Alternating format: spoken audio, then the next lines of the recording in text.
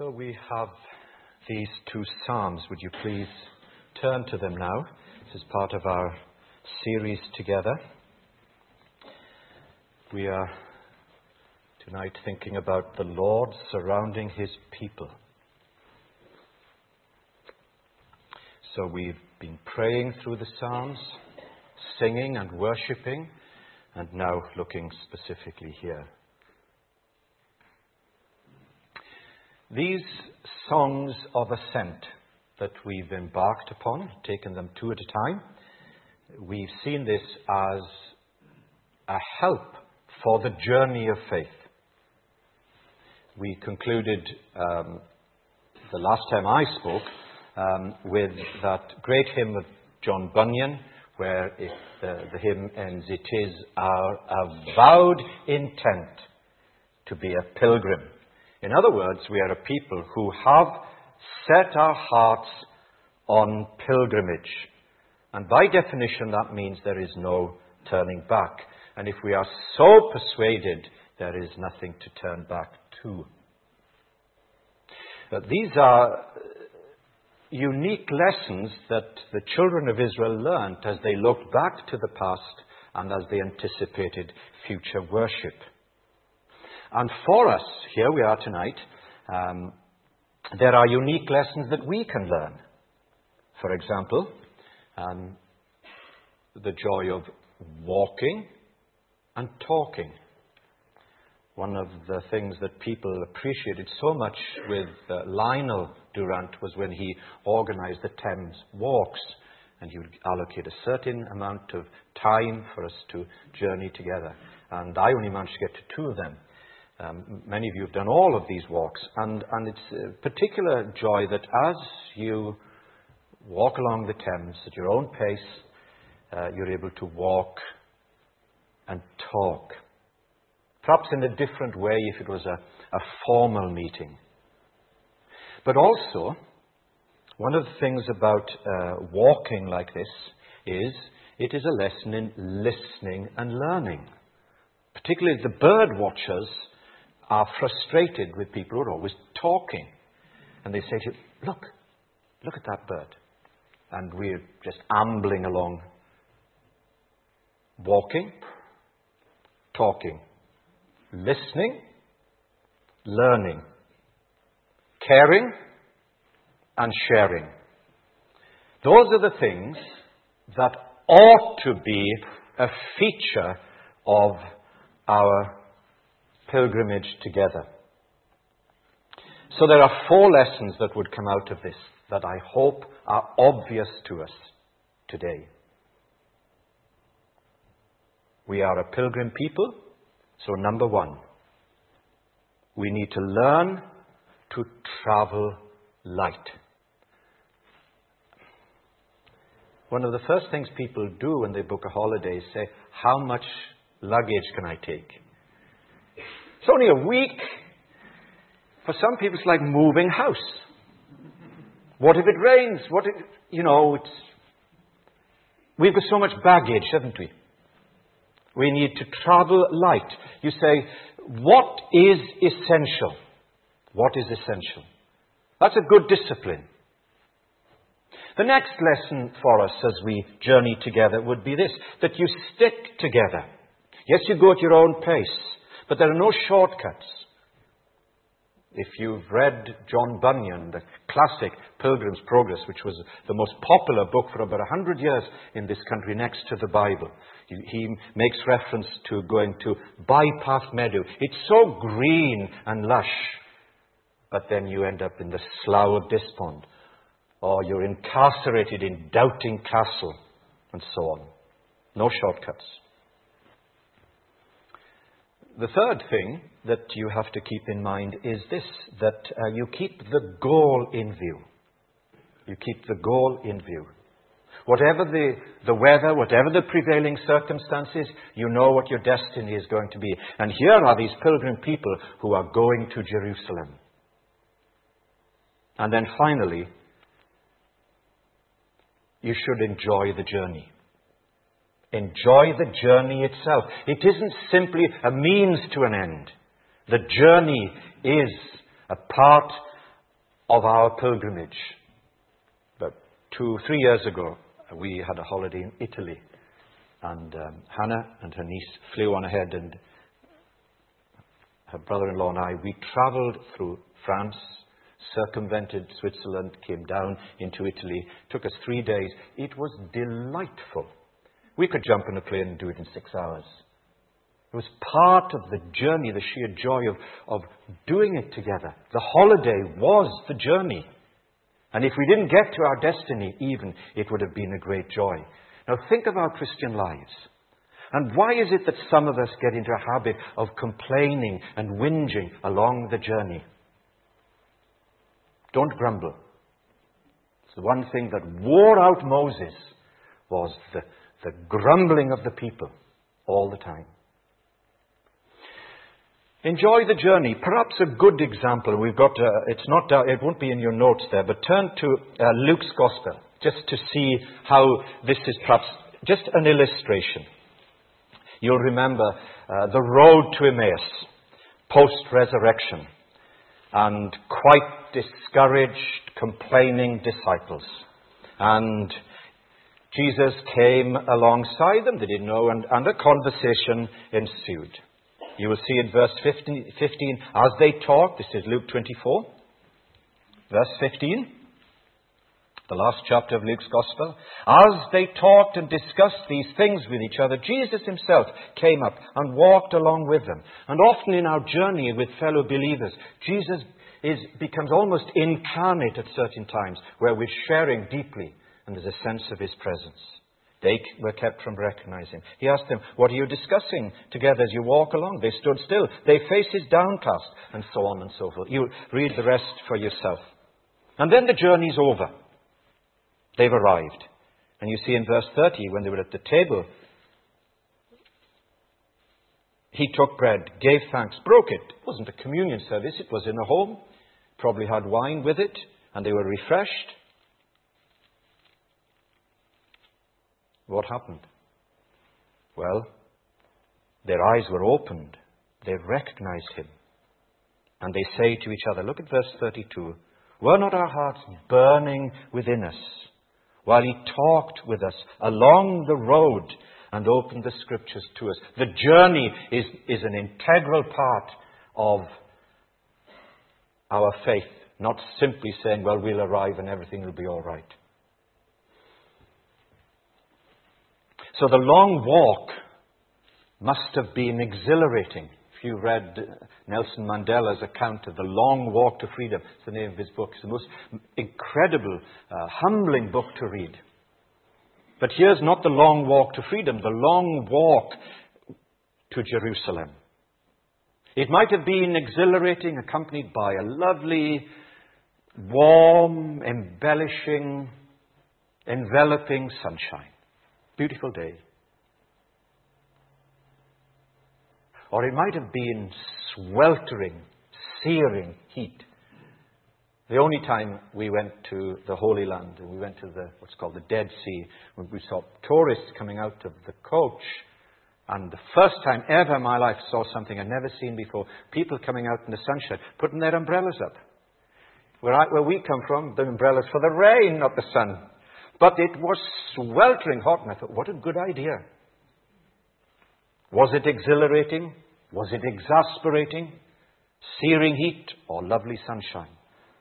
Or maybe the rains would come, what's called the autumn rains. How refreshing. Yes, but the torrential rain when it's muddy underfoot and hard going and you're walking through treacle. Not so good. Not so good. Frustrating. Exasperating. Such is the journey.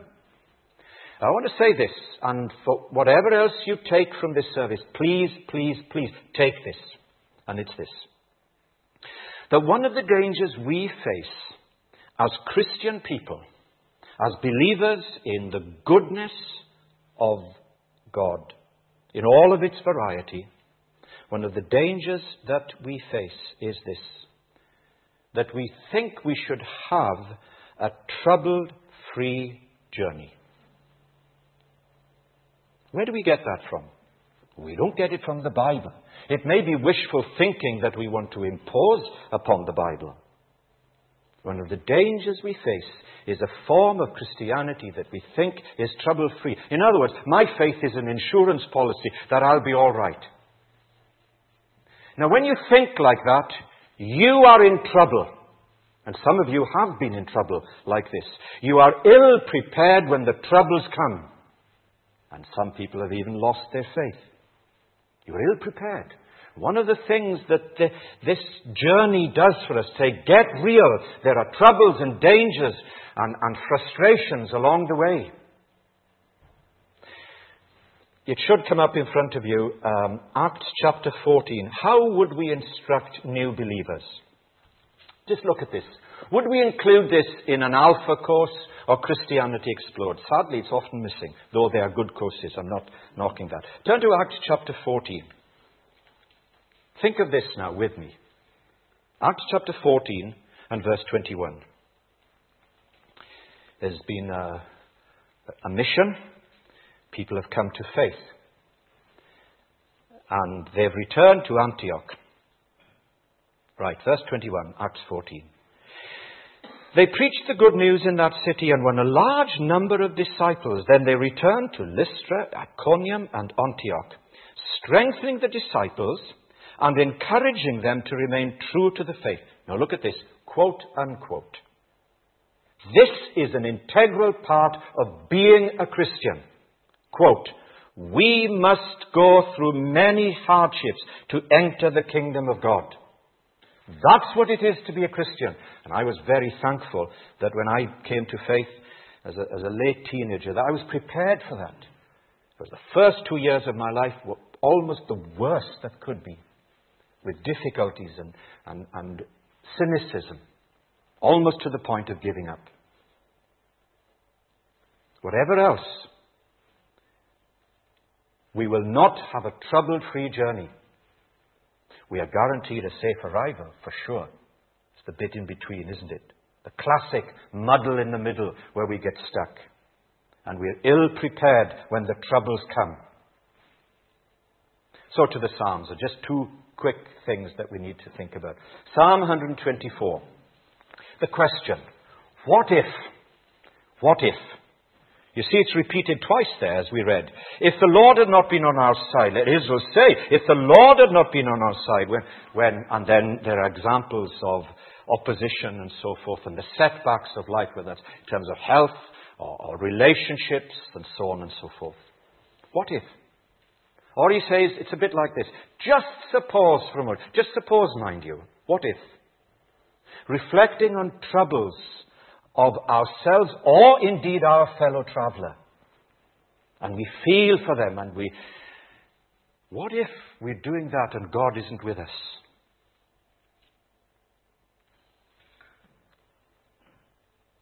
And these what ifs crowd in on our mind.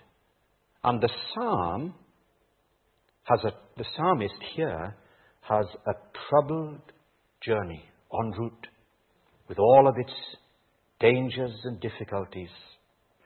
And of course, this is an echo of that great passage in Romans 8, which you are familiar with. Let me just read it to you as it comes up before you. Romans, Acts comes up, yes, Romans, sorry, here we are. Romans 8. Just look at this. Romans 8 and verse 31. What if? What if? Just suppose. What then shall we say in response to this? If God is for us, who can be against us?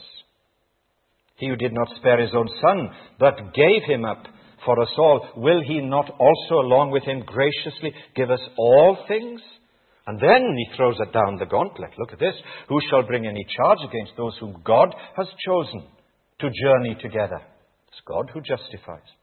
Who is he that condemns? Christ Jesus, who died more than that, who was raised to life, is at the right hand of God and is also interceding for us. Who shall separate us from the love of Christ? And there you have it, on the journey. Trouble, hardship, persecution, famine, nakedness, danger, sword. No. No. In all these we are more than conquerors. I'm convinced that neither death, and isn't it interesting, he starts with that one, with the big one. And then, no life, nor angels, nor demons, neither present, the future, powers, height, depth, or anything else will separate us from the love of God. What if? You see that? And it builds into us a sense of realism that we brace ourselves for this journey.